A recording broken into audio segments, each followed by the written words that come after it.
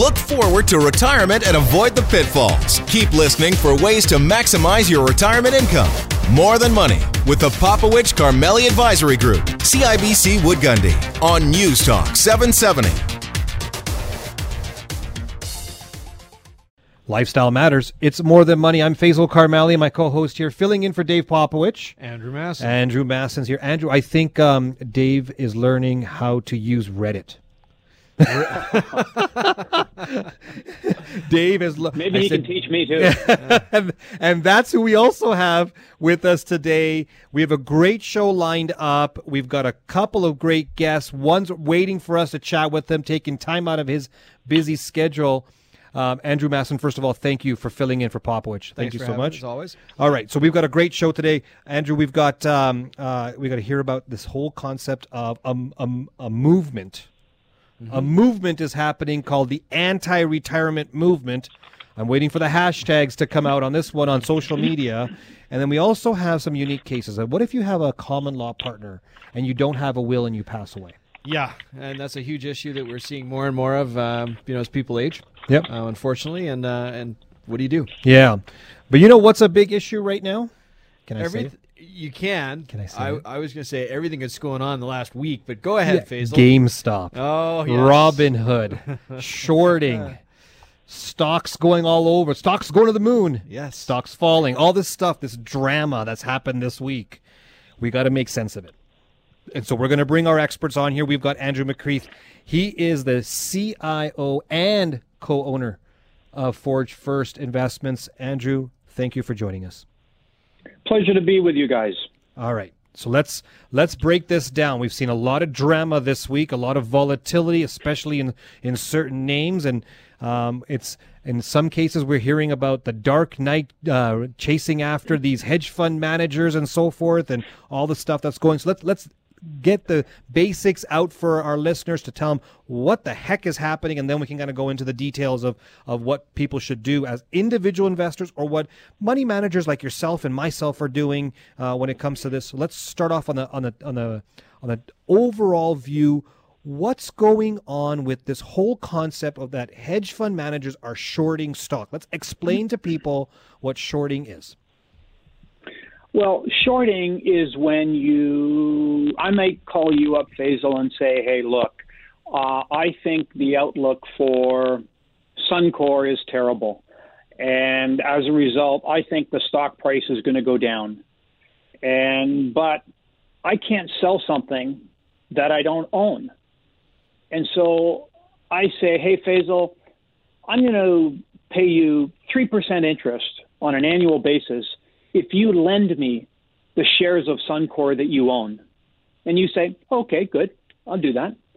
So I borrow the shares from you. I sell the stock at $20 because I think it's going to go down to $10. And then if it turns out that I'm wrong and it starts going up to 22, 25, 30, I'm going to get a phone call and say, hey, wait a minute. You have to buy that stock in because you don't have enough money in your account to cover what's called margin that is happening as a result of the stock going up. You were wrong. But you short a stock largely because you think it's going to go down. And to be able to short it, you have to borrow it. Mm-hmm.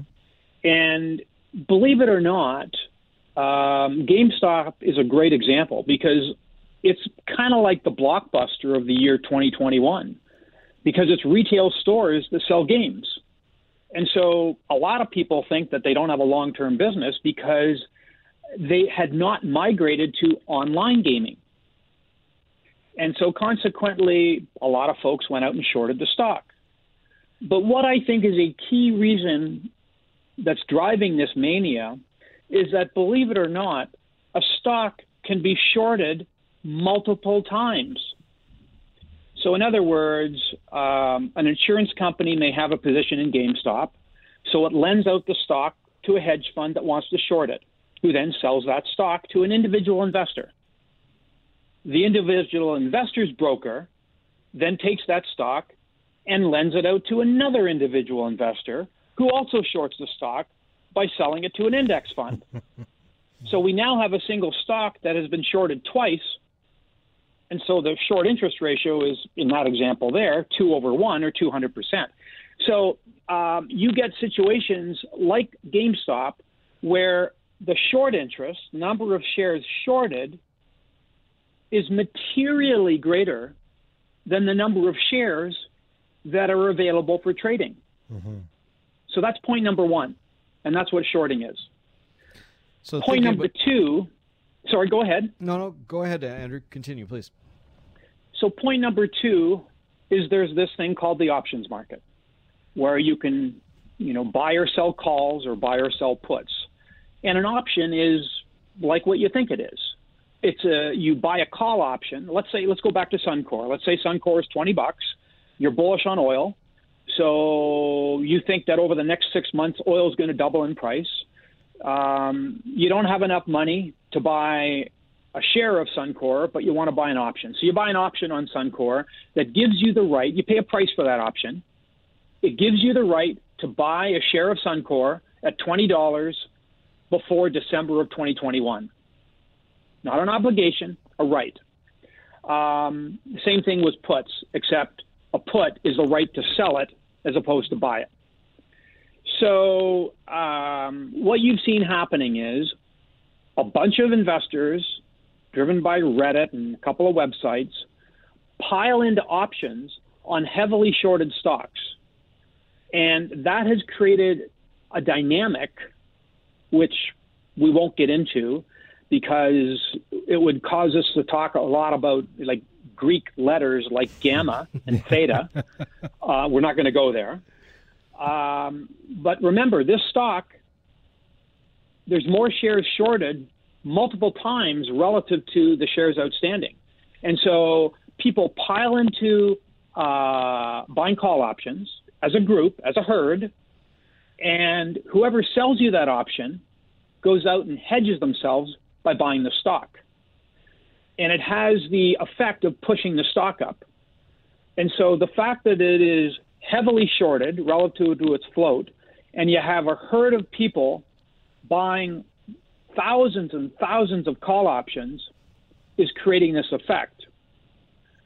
This sounds crazy. Hey, Andrew, this sounds crazy because it sounds like it's getting into a problem where it gets way over leveraged, or it gets too much of a short position.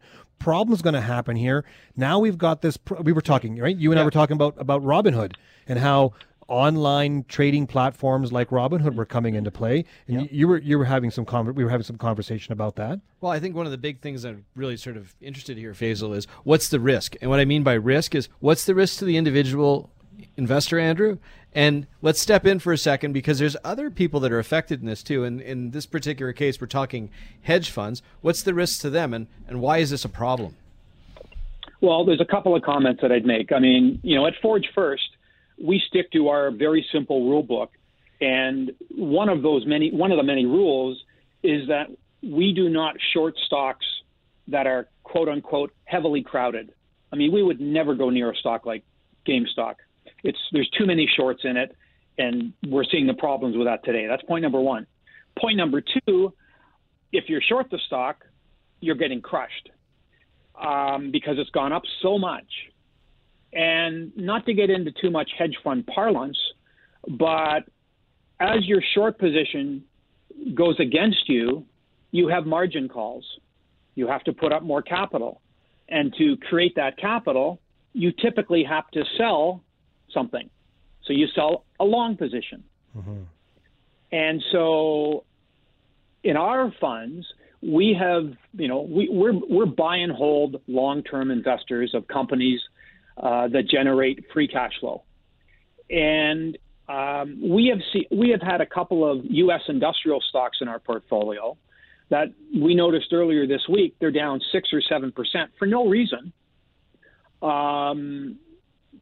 Reasonably valued companies, clean balance sheets, good prospects, all that stuff. But it's probably a second derivative effect of this GameStop stuff, where the hedge fund that's getting crushed and goes out of business or has to be bailed out by large hedge fund titans has to sell their long positions. And so the second impact, to answer your question, is guys like us, where we've owned a couple of good companies that come under selling pressure for no reason because people are having to sell what they own to meet their margin goal. Okay, we got to go pay some bills and come right back. We're going to talk about companies like Robinhood and other online brokers. For the average individual, is it you versus the big guys who can take you out really quickly? Andrew's going to talk about that after the break. But don't forget, we have our seminar coming up February 23rd, 7 p.m. live online. You need to register to talk about all this and how it impacts your retirement. Go to morethanmoneyradio.com to register. Coming up after the break, we're going to talk to Andrew McCreath about it's Robinhood and companies like that against the big guys. Who's going to win? Join us after the break on 770 CHQR and More Than Money.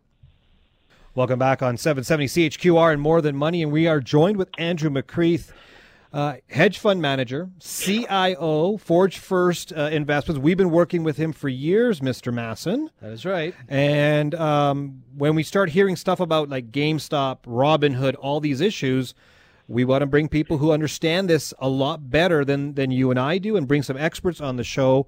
But there's a bigger problem. There's a bigger problem when it comes to what's been going on, and I think we need to uncover that. Yeah, I would say, there is some risk that exists, and Andrew, perhaps maybe you can give us a little bit more clarity on what you were thinking. Yeah, and without going into great detail, because there's a lot of avenues that one can take it, the simple fact of the matter is the kind of activity that this recent mania has created generates concerns that clearing parties, which are responsible for clearing the trades between brokers, a trade between CIBC and TD, like there's an end client, but that end client has an advisor, like your great team at CIBC, and you have to clear the trade that you do with the other broker. And there's a concern that trades are not going to be able to be settled, that buyers and short sellers won't be able to post daily margins, and that concerns that brokerage firms won't be able to post minimum capital requirements. So that's where the potential is for a systemic issue, and that's why brokers stopped trading these stocks. That's why brokers materially increase the margin on trading these stocks. And I find it impossible to consider that, given what we've learned over the last 25 years, something's not going to be done in short order to ensure that this does not become a systemic event. But I would urge all investors to stay away from this kind of trading. This is not trading. I happen to know that somebody from Wealthsimple was on BNN Bloomberg earlier today, and he was talking about the good part of this is bringing more people into the investing world. That is utter rubbish. This is gambling. You might as well go down to Las Vegas and gamble. Casino. This is ridiculous stuff. Investors should stay away from this.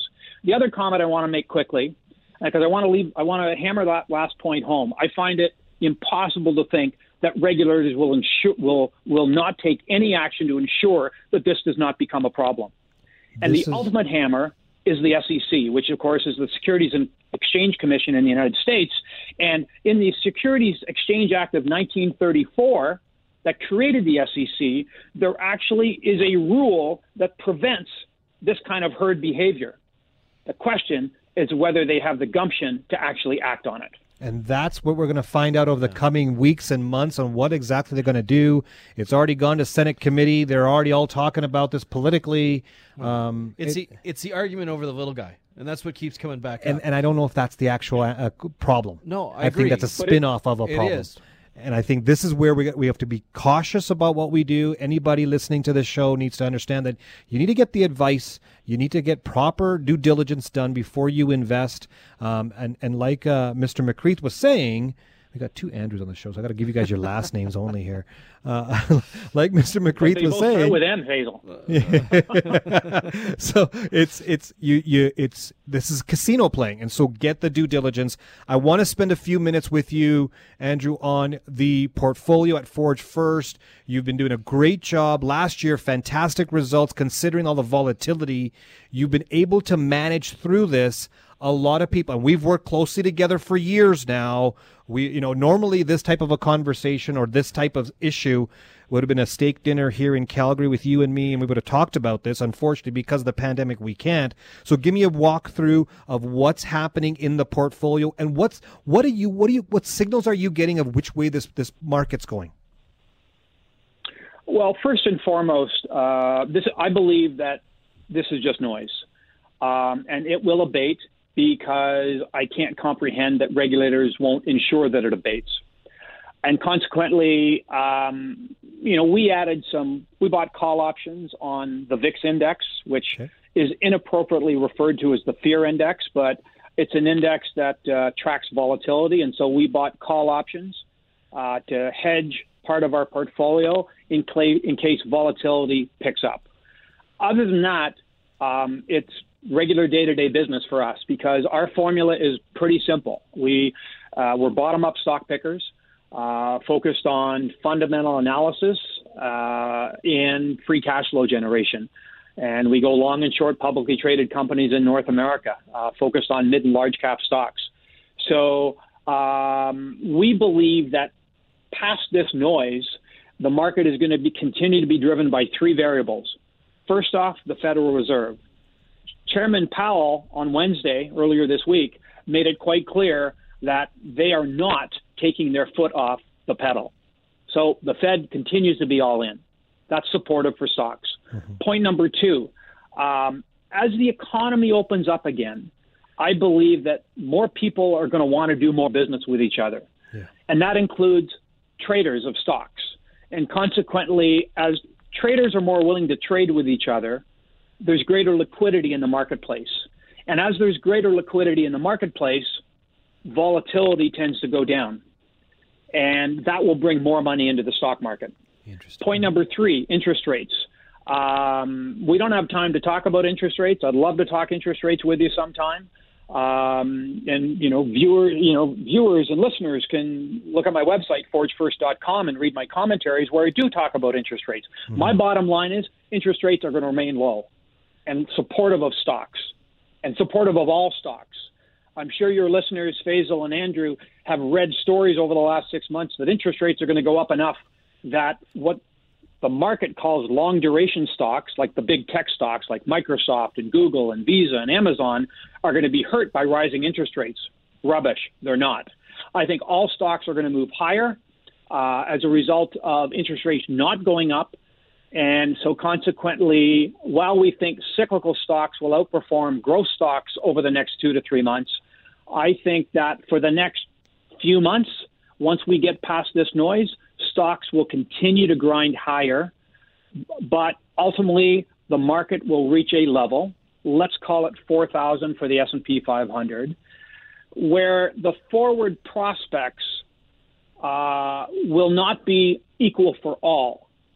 And at that point in time, I believe that some growth stocks will keep going higher. I'll call it the GARP stocks, growth at reasonable price, but that the gap stocks, growth at any price, will start to fade.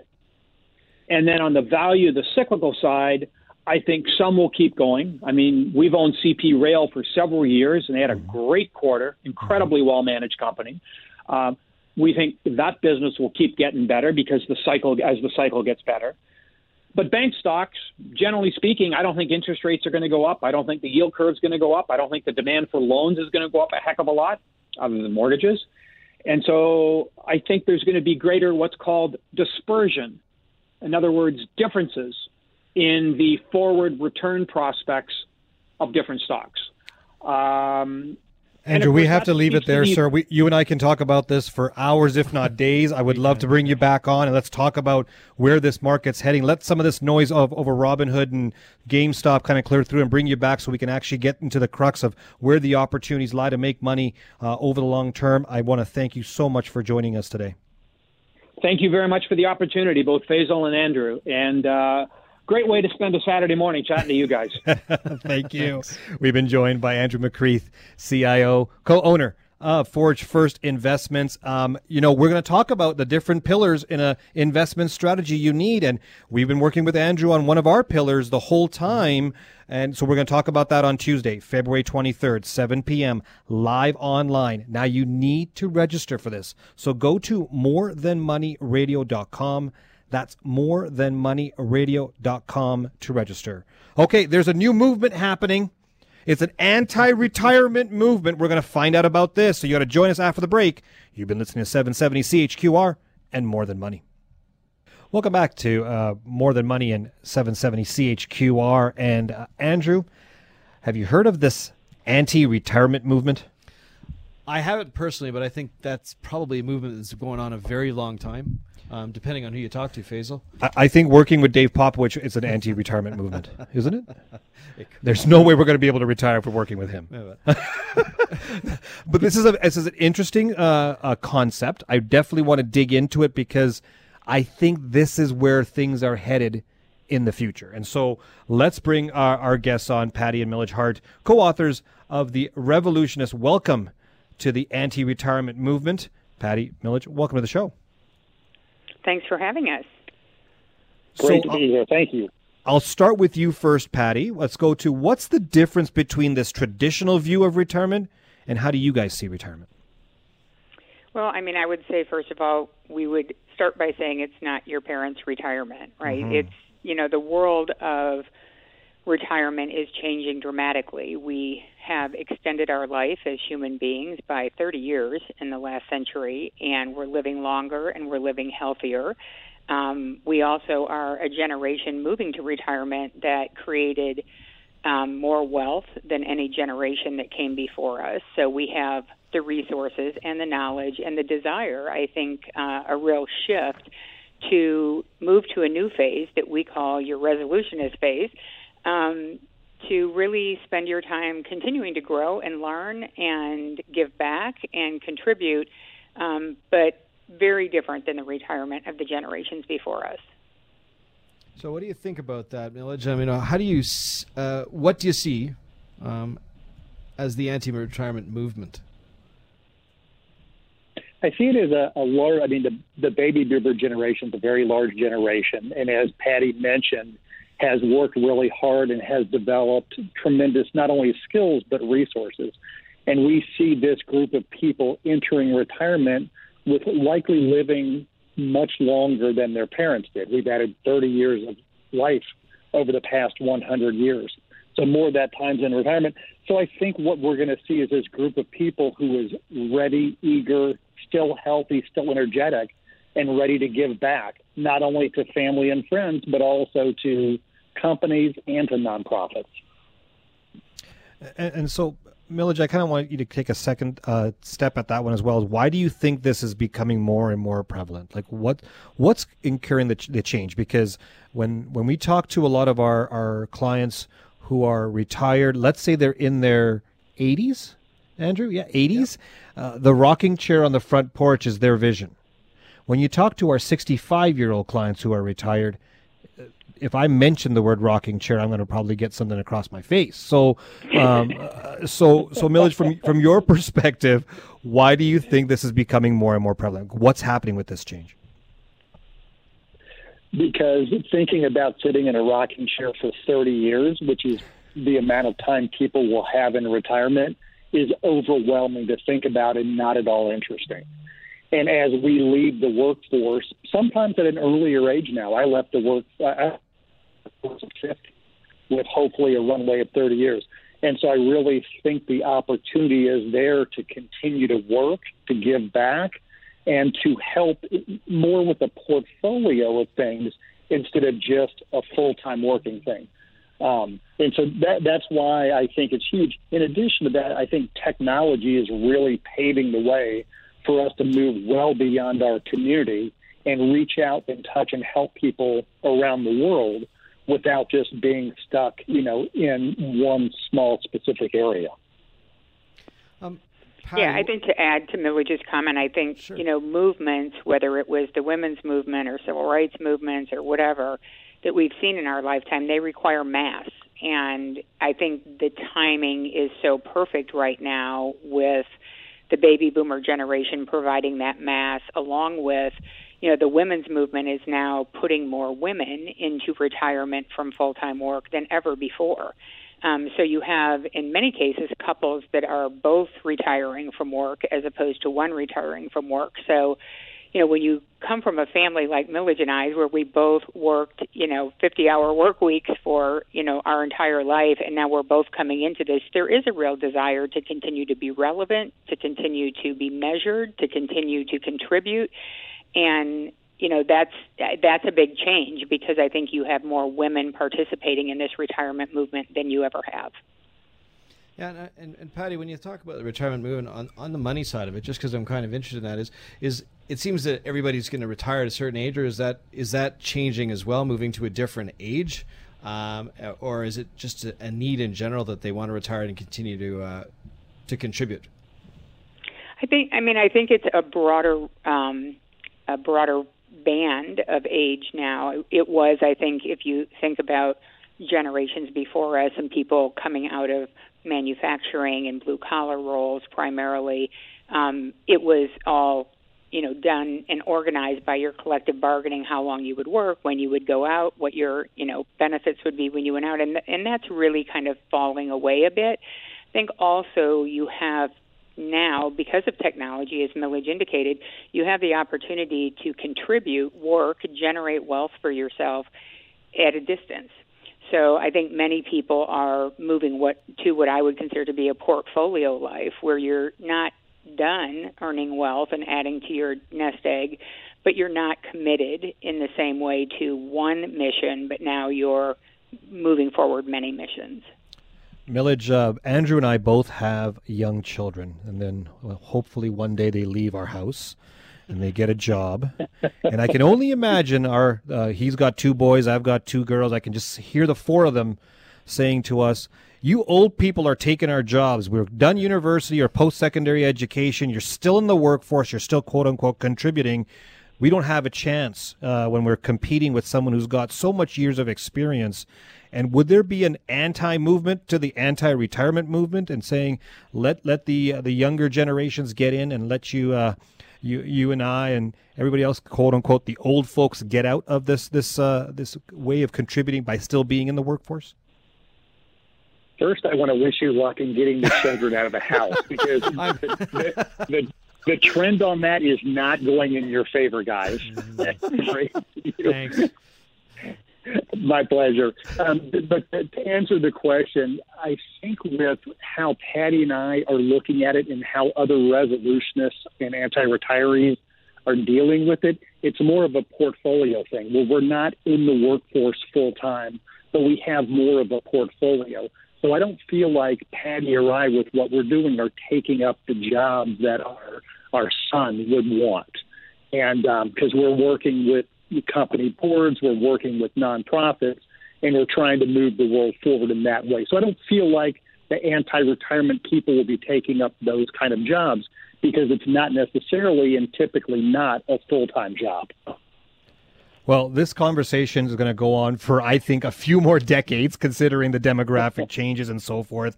Patty, Millage, I want to thank you so much for joining us today and starting the conversation, at least on our show, about how this anti-retirement movement is going to happen. Thank you so much for joining us today.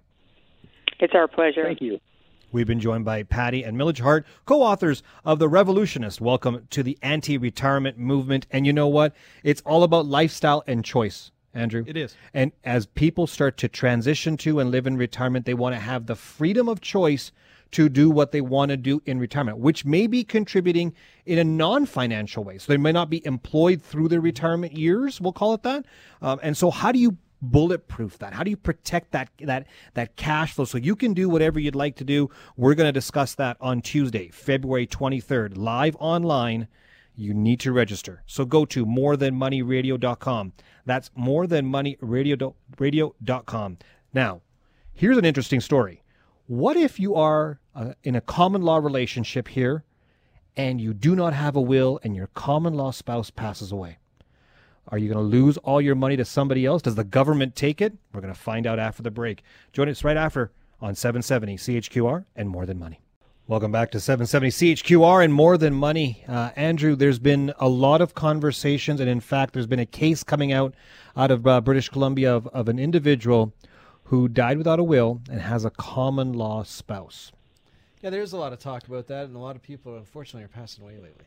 And the amount of people that actually have contacted us through the show or through our own website saying, I don't have a will, is astronomical. I'm not surprised, but I am surprised. Yeah, I can't remember. There was a stat on that at one point that was like, 40% or 50% of people. Yeah, I think you're right. 40% do not have a will or an estate plan, which includes multiple documents. It gets, I think, a bit more cumbersome, more complex when you have a common law spouse versus or a living partner versus a married partner. And I think they're different. Well, I would assume they're different because, there's a different sort of set of rules behind it. And that's what we got to figure out. In Alberta, what happens? So we got to bring our expert here, Jennifer Lamb, partner at Cars Callan LLP, reoccurring contributor to the show. Jennifer, welcome to the show. Oh, thank you so much for having me.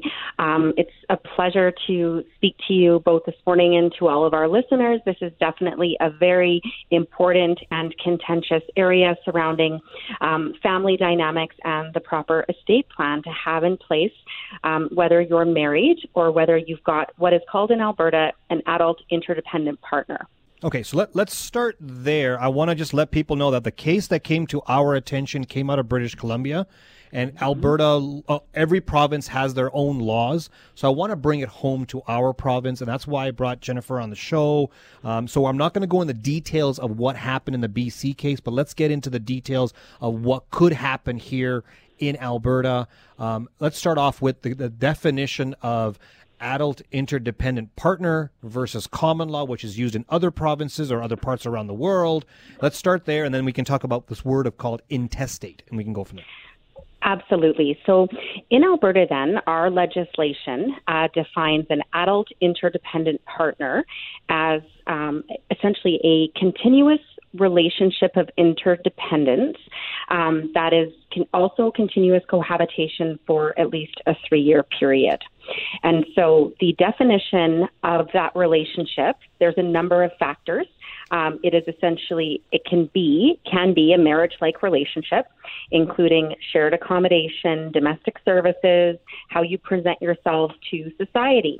And so the adult interdependent partnership has to meet a number of criteria, the first hurdle being the 3-year continuous cohabitation. The only exception to that is if you have an adult interdependent agreement in place that might provide for something different. And so, high level, that is what the terminology is, and the test is in Alberta. Is that different than the word common law in other provinces? Not really. To be honest, a lot of people come to us and talk about common law relationships. We tend to use those phrases interchangeably, but technically in Alberta, it's the adult interdependent partnership term that we use. Okay, and Canadians in general understand the concept of a will. They may not have it. They may not know the details within it, but they understand what a will is. What people don't understand is the word intestate. What does that mean, and what are the outline rules when it comes to the word intestate? Absolutely. So intestacy, or being intestate, means that you have died without a will or without a valid will in place. And so then what happens to your estate? We all know that a valid will shall determine and reflect how your estate is distributed upon one's death. And in the case of intestacy, the question becomes, if there is no document or no valid document that dictates that, what happens? And so our Wills and Succession Act in Alberta has provisions and essentially a formula as to how one's estate is distributed. Okay, Jennifer. So when we go back to common law relationships or adult interdependent partner relationships, what unique challenges are in place for those? Exactly. So intestacy, the intestacy provisions in our Wills and Succession Act provides for either married spouses or adult interdependent partners that has been proven, not just in an alleged adult interdependent partner, which of course was the fact scenario exactly at play in the BC case that we've alluded to. You have to prove your status as an adult interdependent partner, and then on that proof, you get a share of the estate. If there are no dependent children, you may get all of the estate. Okay. The word dependent children is the key one there, right, Jennifer? Exactly. That's where it becomes quite complex and convoluted, especially with blended families and stepchildren and the like. And so just to break it down a little bit further, if you pass away in Alberta without a will, but you have an adult interdependent partner, they can make a claim for a portion of the estate, and that portion is set forth in the Wills and Succession Act and in the regulations. They're entitled to X amount, and then if there are children that meet the definition of either under 18, being minor children, or children in post-secondary education between the ages of 18 and 22, or alternatively children who are able to earn an income by reason of physical or mental disability, they can also be entitled to a portion of the estate. So we walk through the formula once we get presented with this type of fact scenario. We have a couple minutes left before we have to go at the end of the show. So what's the learning outcome for everybody if you are in a adult interdependent partnership? We'll use the word common law as well. Regardless of if you've got a blended family or not, there are a few things that people should do. Jennifer, give us 2 or 3 things that every individual should do. Exactly. And so I think number one, everyone needs to know that if you are in this type of relationship that is not a formal marriage relationship, you may still have obligations to your adult interdependent partner to provide for them.